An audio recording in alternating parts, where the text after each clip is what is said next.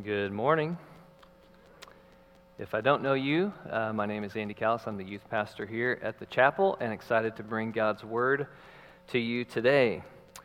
Well, if you haven't seen any of the Lego movies, there is some great theology in the Lego movies. If you have seen them, I'm sure you've already noticed all of it, right?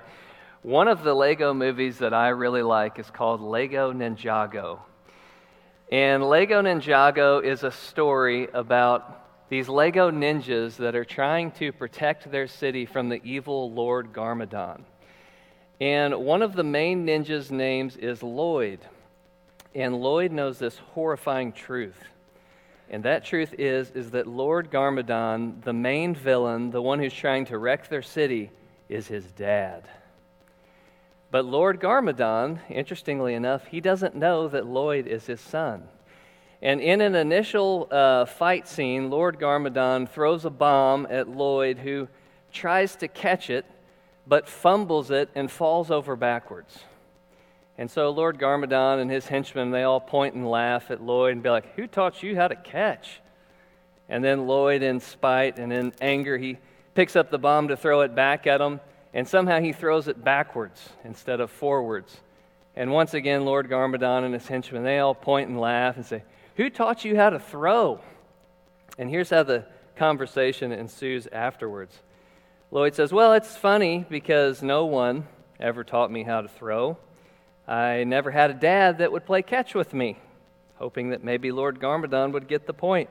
He says, "Well, it shows, because that's the worst thing I've ever seen in my life." Lloyd says, "Well, I didn't have a dad that either taught me how to ride a bike or how to shave or..." And Lord Garmadon says, "You know what's funny? I know how to do all of those things. But yet those things are just sitting there idle in my brain, just wasted, floating away. I've never taught them to anybody." And he says, "They'll probably just die with me." And of course, Lloyd is over here just fuming. He's like, "You were my dad. You raised me. You didn't teach me anything. These things are all things that you knew. They were all things that were floating around in your brain. But yet you didn't pass those things on to me as your son." And the reason why this enraged him and why it could enrage many children is because God has designed life in such a way where life gets passed on. It gets passed on from one generation to the next. If it doesn't, something is missing. Something is incomplete. And if it does, completeness happens. Maturity happens in the next generation down the line. Teaching kids how to ride a bike, or how to catch a ball, or how to throw a ball, or how to shave, or change their oil, or balance their checkbook, those are all important things. And those are all things that we want to pass on to our kids and to the next generation. But the Bible says that there is something that is of far more importance than those things, and of far more consequence if we don't do it, and that's passing along our faith. Right now, if you haven't been with us, we are in the middle of a 4-part series on the value of the church. Josh talked about the value of belonging in the church. And last week, Ben talked about the value of discipleship in the church. Today, I'm going to talk with you about the value of teaching the next generation in the church and in your family, and the importance of that in passing along the faith. And just as a side note, as I begin here, I'm not just talking to parents. I will be talking to parents, but I'm talking to grandparents, I'm talking to brothers and sisters, I'm talking to disciple makers, which all of us have been called to be.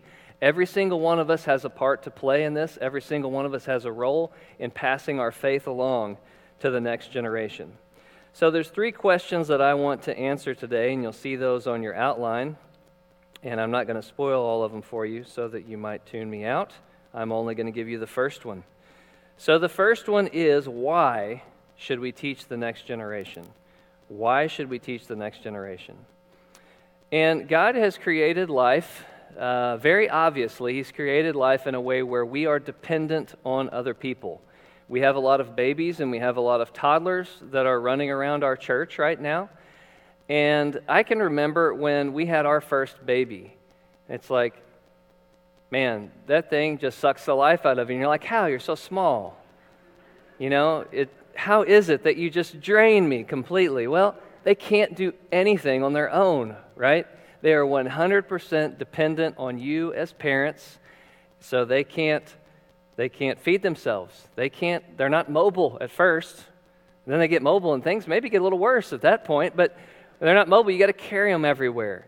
You've got to change them. They can't change themselves. There's all kind of things that you have to do for them, even putting them to sleep. Sometimes they just fight that. I can remember, I forget which child it was, but it was like I just happened to kind of have the magic at that point where I knew how to put this kid to sleep with a certain kind of a bounce rock maneuver. And so, and it wasn't working for Sarah at that time. There's plenty of times it was working for her and not for me. We'd have to depend on each other to try to put this kid to sleep. And she actually called me, and I was at work. She said, I can't get the baby to go to sleep. Like, can you come home and do the bounce rock thing and see if you get the baby to go to sleep?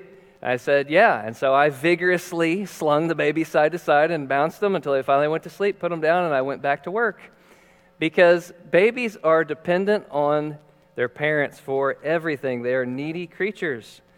And as they get older, there's still needs. They change, but there's still needs. They need to learn how to speak. They don't know how to speak. They don't know how to write. They don't know how to read. They don't know how to throw, catch, ride, and all kinds of numerous other things. But they have a far greater need than all of these things. They must be taught about God, about His ways, and about their need for salvation. And there is a push today in our culture that kids can just figure all this stuff out. That if you give them enough time and enough experience, they're kind of a clean slate. They kind of start life in neutral, and they will be able to figure these things out on their own. Disney tells them if you just listen to the universe, if you just follow your heart, then things are going to work out for you, and you'll figure out the way that you need to live life. But the Bible says exactly the opposite. In Jeremiah 17:9, Jeremiah tells us that they begin life with a heart that is deceitful above everything else. What does that mean? That means that their heart, if they choose to follow their heart, is going to deceive them. The very thing that they're trusting is going to trick them. It's going to fool them. So they can't follow their heart and find truth.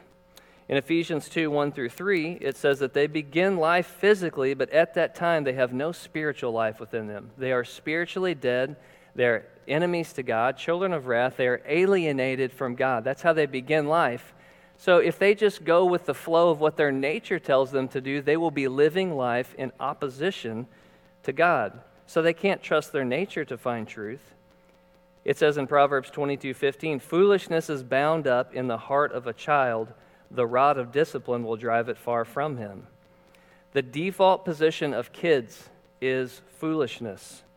They need other people to step in, to correct them, to point them to God. They need help. They need your help, and they need my help. And each child is part of an entire generation that needs help. And it's our job collectively as the church to step in and to point them to Christ.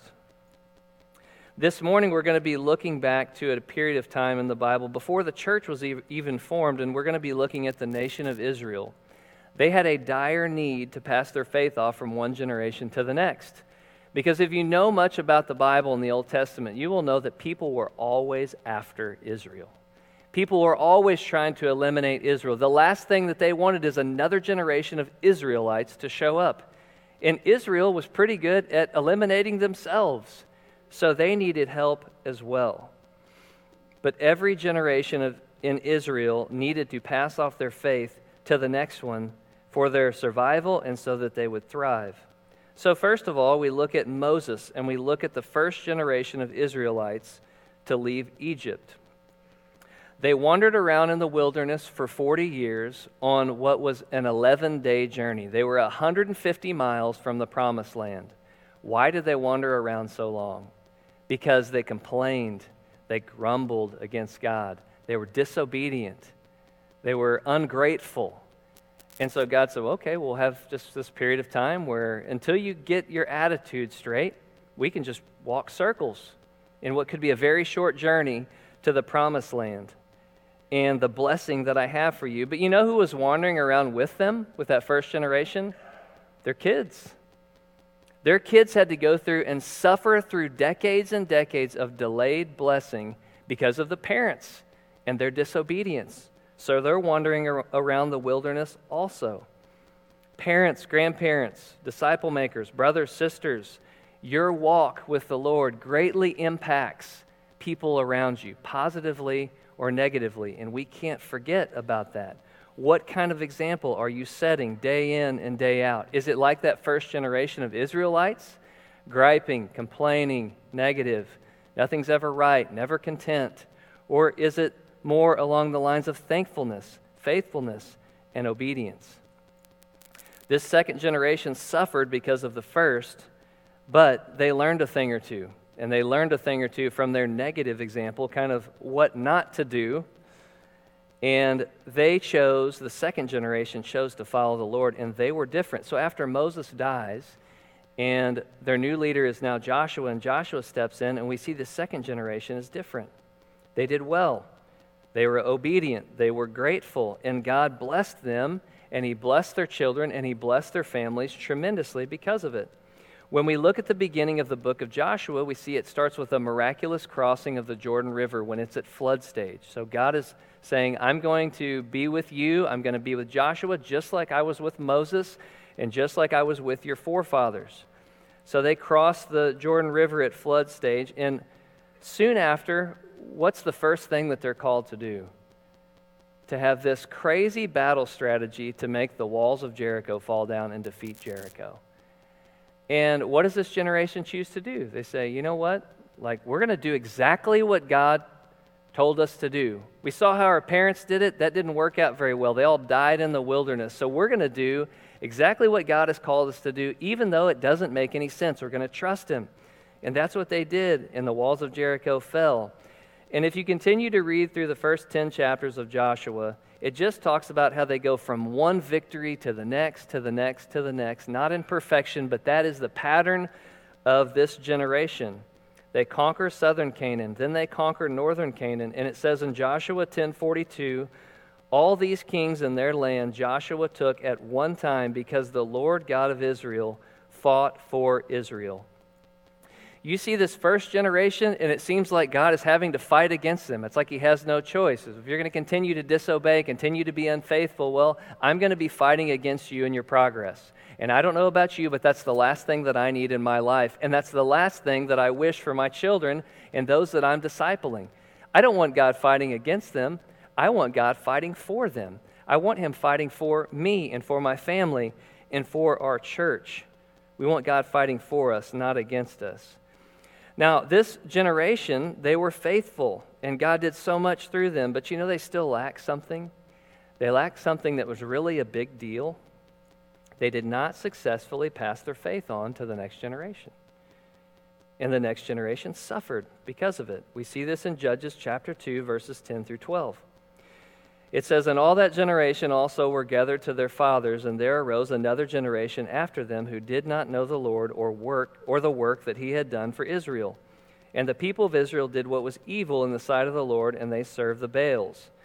And they abandoned the Lord, the God of their fathers, who had brought them out of the land of Egypt. They went after other gods, and from among the gods of the peoples who were around them, and they bowed down to them, and they provoked the Lord to anger. And if you know the rest of the story, you will know that the book of Judges is one of the most disturbing books in all the Bible. And you see this cycle. The children of Israel decide, you know what, we're going to do things our own way. And eventually, there would be someone who would come and enslave them and oppress them. Finally, they would come to their senses. They would cry out to God. God would send a judge who would deliver them. And then there's a period of peace and rest. And then the children of Israel would wander after other gods, and they would start worshiping them. And then someone would come and oppress them and enslave them. And then they would cry out for a deliverer, and a deliverer would come, and then they'd have peace and rest. And then they would wander after other gods. You see the cycle? That's what would happen in Judges over and over and over again. And here's how the book of Judges really could be summed up. And it says this twice in the book of Judges, but in Judges 17:6, it says, in those days there was no king in Israel, and here's the key, everyone did what was right in his own eyes. Why did they do that? Because no one had taught them to do differently. They went and just did what was right in their own eyes, and it led to disaster. So why should we teach the next generation? Well, because if they're left on their own to teach themselves, they will fail, according to God's word. They don't stumble into truth. They don't just come upon light. They stumble into darkness, and they stumble into foolishness. And they're depending on us. They're depending on our example and our instruction in the ways of God. So that's why we should teach the next generation. What's the second thing? The second thing is, what should we teach the next generation? What should we teach the next generation?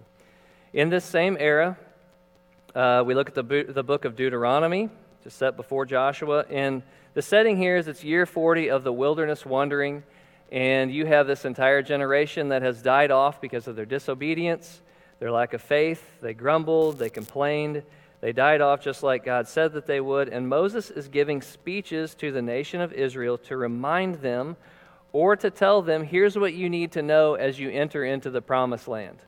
The same debacle that happened over the last 40 years, here's how you can avoid that. You don't want that to happen, right? No, we don't. Okay, what should we teach the next generation? What should they learn? What's important so that that doesn't happen again and they experience blessing instead of cursing? And Moses tells them this in Deuteronomy chapter 6.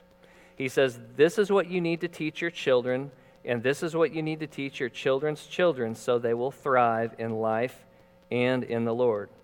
And so we're going to be reading Deuteronomy chapter 6, which Nathan read some of earlier. We're going to read the entire chapter.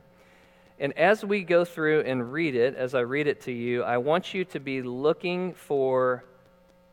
try to answer that question. What should be taught to the next generation? Because there's about 10 things or so that Moses mentions in there. Hey, make sure that they know this. Make sure that you do this, that you teach them that. And so that's what I want you to pay attention to as we read Deuteronomy chapter 6, starting in verse 1. Now this is the commandment, the statutes, and the rules that the Lord your God commanded me to teach you, that you may do them in the land to which you are going over to possess it, that you may fear the Lord your God, you and your son and your son's son, by keeping all his statutes and his commandments, which I command you, all the days of your life, that your days may be long.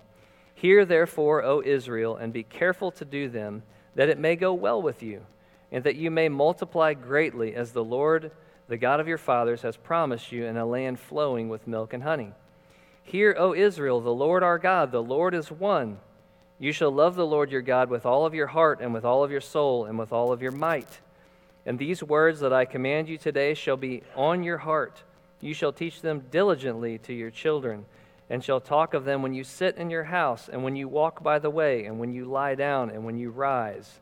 You shall bind them as a sign on your hand, and they shall be as frontlets between your eyes. You shall write them on the doorpost of your house and on your gates. And when the Lord your God brings you into the land that he swore to your fathers, to Abraham, to Isaac, and to Jacob, to give you with great and good cities that you did not build, the houses full of all good things that you did not fill, and cisterns that you did not dig, and vineyards and olive trees that you did not plant. When you eat and are full, then take care lest you forget the Lord, who brought you out of the land of Egypt, out of the house of slavery. It is the Lord your God you shall fear. Him you shall serve, and by his name you shall swear. You shall not go after other gods, the gods of the people who are all around you. For the Lord your God is in your midst, is a jealous God, lest the anger of the Lord your God be kindled against you, and he destroy you from off the face of the earth. You shall not put the Lord your God to the test, as you did in Massah. You shall diligently teach the commandments of the Lord your God, and his testimonies and his statutes which he has commanded you. And you shall do what is right and good in the sight of the Lord, that it may go well with you, that you may go in and take possession of the good land that the Lord swore to give to your fathers by thrusting out all of your enemies from before you, as the Lord has promised. When your son asks you in time to come, what is the meaning of the testimonies and the statutes and the rules that the Lord our God has commanded you? Then you shall say to your son, we were Pharaoh's slaves in Egypt, and the Lord brought us out of Egypt with a mighty hand. And the Lord showed signs and wonders, great and grievous, against Egypt and against Pharaoh and all his household before our eyes. And he brought us up out from there, that he might bring us in and give us the land which he swore to give to our fathers. the Lord commanded us to do all these statutes to fear the Lord our God, for our good always, that he might preserve us alive as we are this day. And it will be righteousness for us if we are careful to do all this commandment before the Lord our God as he has commanded us.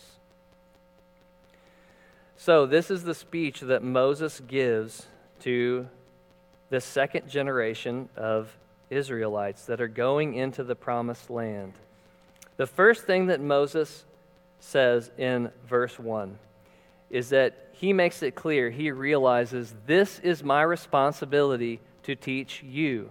It's not someone else's responsibility, it's mine. And that's why he says that the Lord your God commanded me to teach you.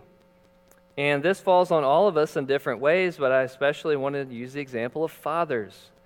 Dads, you have been called as the spiritual leaders of your house. No one else can take that place. God has called you into that role. How are you leading by example? How are you being intentional? And I don't think it has to be anything huge, but it has to be authentic. It has to be real. Because people are watching you. They are catching things from your life. They're going to learn things about you by where you're spending all your time and your money and your energy and your focus. Do they watch your life and say, my dad knows all about the stock market. Man, my dad loves the Cardinals. And my dad is great at building stuff. Are any of those things wrong in and of themselves? No, of course they're not. But if the first thing that comes to the mind of your kids and people in your family is, oh, that's what they're all about, and it's not, they love Jesus, they love my mom, and they love me, then your priorities are not ordered properly. We've got to make sure that we're leading by example. We're taking that upon ourselves to make sure that the next generation that's in my household, I need to lead them. I need to guide them. Am I doing that? But of course, moms, grandparents, brothers, sisters, spiritual parents, you guys all have a role to play as well. And whoever it is that's part of the next generation that's in your sphere of influence, it is on you to teach them. Moses knew that. He knew that this was his role. So what did Moses teach them? Well, in verse 3, he talks about obedience to God brings blessing to your life. And this is important to teach, especially as kids grow up and they're teenagers, and all they're going to hear from their friends and from other places is the commands of God. Those are boring. Like, all that does is rob you of fun. Why would you want to follow those things? But Moses says, obedience to God brings blessing in your life. You want things to go well in your life? Then you need to be obedient to God. The next generation needs to learn the commands of God are not a burden, but they're a blessing and they're a protection to us. In verse 5, Moses talks about loving God with all of your heart, all of your soul, and all of your might. Basically, with everything you have. You could probably summarize this and say, fully engaged.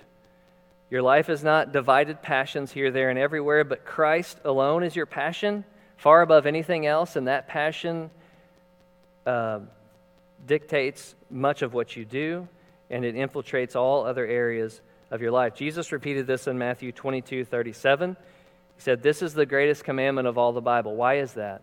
Because if you are loving God with everything that you have, it's going to influence everything else in your life and every other relationship that you have. He's like, do this above all other things, and it is going to impact all kinds of stuff in your life and your importance of reaching the next generation. It will be on your heart and on your mind, and you will do it with all of your might because God is number one in your life. In verses 10 through 12, Moses goes through and he talks about all these things that Israel was inheriting, and basically showing them that God is a God of grace. He's given you all these great things that you don't deserve. You've got cities that you didn't build. You've got houses filled with good things. You didn't fill them. You've got cisterns that have been dug so that you can have water. Guess what? You didn't dig that. You've got olive trees and you have vineyards that you didn't plant, but yet you get to reap the fruit of those things. Well, did they deserve any of that? No, they didn't deserve any of it. But the God of grace, the God of mercy is the one that said, you know what, I'm going to give all these things to you just because I love you. So are we teaching them that God is a God of grace? In 2 Timothy 2:1, Paul is telling a discouraged Timothy, he says, here's how you can be strengthened. So as we're trying to teach and be an example to the next generation, it's very easy to just give a list of things to do. If you'll just do this, follow all these rules. Well, here's what Paul told Timothy. He said, if you want to be strengthened, you can be strengthened by the grace of God. It's meditating on and focusing on and remembering that He is a God of grace. That is what's going to strengthen your faith and cause you to live your life for Him. So, those that you're influencing in the next generation around you, do they know that your God is a God of grace? He is a God of redemption. He is a God of forgiveness. That even when we try to live with our heart, all of our soul, and all of our might, and we fail, do they know that God is not just putting your life in the scales, but He's like, you know what? Where sin abounds, grace abounds all the more. I've got grace to cover that, and I've got grace to cover that, and I've got mercy upon mercy. It's new every morning. Do they know that's the kind of God that you serve? Because if they do, they're going to want to serve Him too. In verse 13, Moses tells the children of Israel to fear God. And, you know, in the culture that we live in, we have so many safeties and we have so many assurances that other cultures have never had, or still today they don't have. But there is still a lot of fear. And there is a phobia for about everything. My favorite phobia, by the way, is phobophobia. You know what that means? It's the fear of being afraid. Phobophobia. So we're afraid of a lot of things, but sometimes we're even afraid that we're going to be afraid. We have a lot of fear. We have a lot of legitimate fears. Losing our money, losing our job, losing our friends, losing our family, losing our retirement, losing our health. But you know what happens is when we focus on all those things and we're afraid of those above everything else, our fear of God shrinks, and vice versa. As we start to fear God more and we remember, oh wait, there's a God out there that is worthy of my awe and my fear and my admiration, and He is actually in control of all of those things, and I can trust Him, all of a sudden my fear of those things starts to go down as my fear of Him starts to go up. Moses says, fear God, so you don't fear everything else. Also in verse 13, Moses says to serve God. If you know a God like this and you fear Him, you're going to want to serve Him. It'll be the greatest thing that you can think of, the greatest thing to live your life for. Are you serving the Lord in such a way that the next generation that is in your household, that is in your church, that's around you, where they see that life is not just about you? It's not just about yourself. Do they see you serving other people? When there's a need in your family, when there's a need in the church, do they see you rising up and saying, you know what, we need to go serve that person. We need to take care of this person who's struggling. I'm going to send a card. I'm going to make a meal. There's a need in the nursery. There's a need to lead a small group or a Sunday school class. I'm going to step up and do that because I've been called to serve and to get my eyes off of myself. Moses tells them to serve God. That is contagious for those that are watching you. Verse 14, he says to not worship the false gods that are around them. And it's a little different today, but our culture is still filled with all kinds of false gods. We've got gods like the God of popularity. We've got gods like the God of pleasure, the God of treasure, the God of comfort, the God of entertainment. And it's easy, so easy to live for all of those things. But are we warning the next generation and telling them like, hey, a lot of those things, there's not necessarily anything wrong with them, but if you start to live for those things, like you're going to be sorely disappointed. There is short-lived fulfillment in those things, and those things will ensnare you, and they'll eat up your life. Are we warning them about that? To not follow false gods that our culture is constantly putting in front of their face. Moses did that very thing according to Hebrews 11:25. It says that he chose to be mistreated with the people of God rather than to enjoy the fleeting pleasures of sin. So again, Moses led by example. Where is your time? Where is your energy? Where is your money? Where is your attention? Where is your focus going? Because the next generation around you, they'll pick up on that. Like, well, you say to serve God, but I see what you're about. Your life says it. Moses said, I'll be mistreated with the people of God. I'd rather do that than enjoy the fleeting short-lived pleasures of the gods around me. Verse 18, Moses says to do what's right. There's benefits connected with doing what's right. You'll reap rewards for that. Do they know that God will reward them for doing what's right, even when it's hard, even when no one else is watching?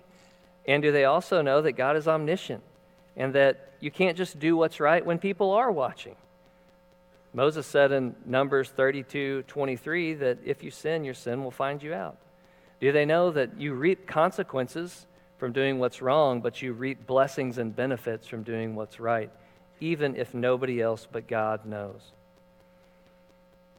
And then at the end of the chapter, I think this is so important. Moses tells them in verses 21 through 23, tell them about what God has done in your life.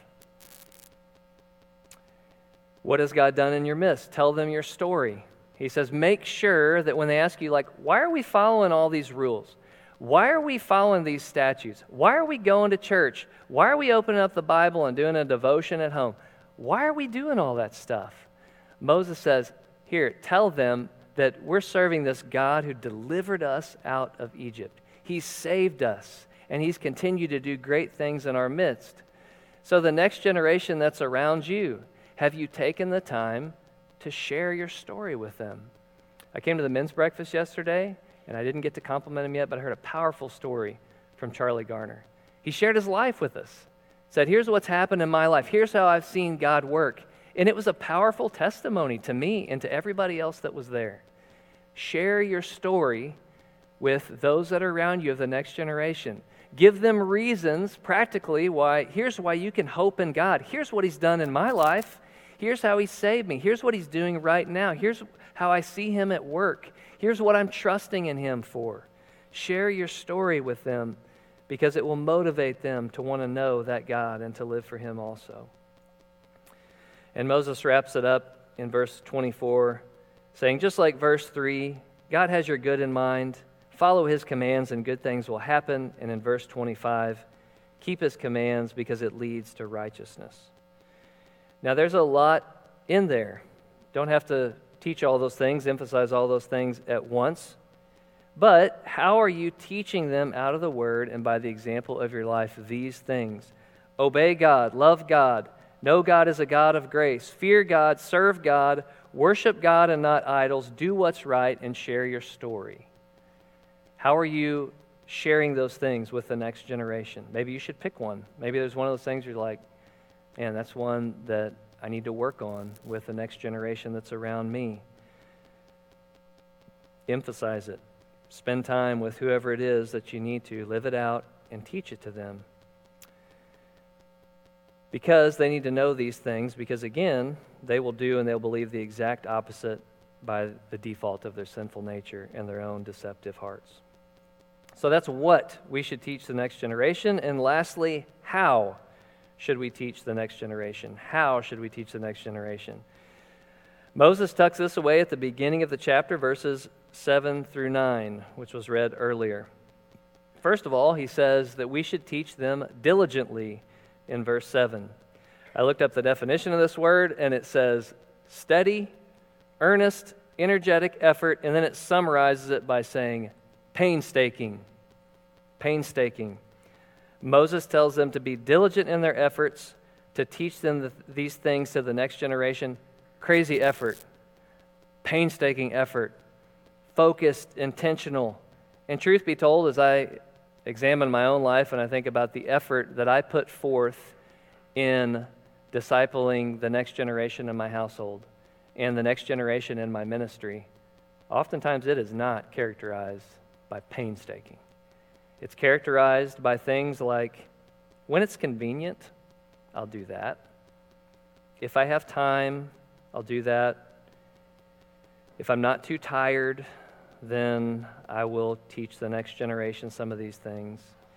But Moses says no, it's got to be diligent with much effort. And we put all kinds of focus and effort on so many things in life. Are we putting effort into this? It's crucial. It's so much more important than so many of the other things we spend our time and our life on. Also in verse 7, Moses says, talk about God throughout your day and throughout your life. In MacArthur's study notes, he says, this includes both inside and outside the home from the beginning of the day to the end. This makes me think of even in the mundane things, you're doing car rides to school, you're doing car rides home, you're doing car rides to the next practice, and you're doing car rides back home. And it makes me think of what Paul said in Ephesians 5:16, redeeming the time. How can I redeem the time? You're going to talk about something, right? You're going to talk about something during that time. You're going to be thinking about something. You're going to be listening to something during that time. Why shouldn't it be about God, about what God's doing, about asking some questions to find out what God is up to in the life of those that you are discipling? It's been such a blessing for us. When we had our first child, Parker, we decided that Sarah was going to stay home with him kind of for as long as we could do it. We didn't know how long it would be. We didn't think it would be 15 years, but here we are. And as the spiritual leader of my household, sometimes I plan these family worship times, these family devotions, and in my mind I'm picturing just like we are tuned in to Dad and hanging on every word that he reads to us and that he teaches to us. And at the end, kind of like in Acts 2, we're like, we are cut to the heart, Dad. What should we do? And I've been waiting a really long time for a devotion to go like that. And it hasn't quite happened yet, but I'm still going to keep working at it. So a lot of times in my own mind, I've kind of pictured like, yeah, this is what it means to lead. I'm going to have this fantastic time where I'm leading from my chair, and everyone, maybe they'll be gathered at my feet, who knows, ready to receive the wisdom that I'm going to bring to them. And it's yet to happen. But then I'll come home from work one day, and Sarah will say, yeah, the kids and we were washing the dishes, we were doing school, we were going to the gas station, and some things came up about God, and some questions came up, and we had a great conversation about this thing that had to do with the Lord or God's Word. And I'm like, cool. Why doesn't that happen in my family devotion times, But there's something to be said about time, about spending time with those around you of the next generation. If you don't spend time with them, these conversations a lot of times are not going to happen. You're not going to have the opportunity to be intentional with them. So maybe that means today that you need to think about like, man, I need to find some time somewhere. And my schedule's booked. I don't have time to invest in the next generation, really, and to talk about these kind of things. Maybe you need to cut something out so that you can be more of an influence to them. In verse 8, again, Moses makes the point that your faith has to mean something to you. Talked about all your heart and all of your soul and all of your strength. And he gives the example, these should be close to your heart. You want to bind these things on your hand and on your forehead so that you're thinking about God throughout the day. He's that important to you. It goes beyond just a quiet time. Your kids are going to pick up on authenticity or lack thereof. And then lastly, in verse 9, he talks about putting signposts everywhere. I read from an author one time who took this literally, and he said, I put all kinds of things up. I put them on my bumper. I put them on my mirror. I put them on my wall. And I put things up about God everywhere in my house and everywhere that I was in hopes that my kids would see it and remember it. And you know how some of those plaques go, the one you put in your bathroom and it's got a Bible verse on it, and you think about it the first couple weeks and then it's just something on the wall. But I will tell you, I can remember from spending time at my grandma and my grandpa's house. And they had a wooden plaque that was above their door, and it said, Lord, bless all who enter here. And as a kid, as their grandkid, I can't tell you a single time where they did a devotion with me that I remember, or really anything that they specifically taught me about God. But yet, I saw by their life that they loved us. I knew they loved God and loved their church. And I saw this sign every time I went in and out of their house. They loved other people. They wanted God to bless other people. And so when they passed away, we took that and we put it over our door for years and years, and we still have it. And so the things that we put on the wall even, or on our bumper, the things that we allow them to see, those things too can impact their life. The whole idea being we want this to be something that's everywhere and it's throughout the day. So, how we teach the next generation should be with painstaking effort, which we all fall short on, but God, we want more effort into this. Throughout the day, time carved out for one another, and it has to be authentic.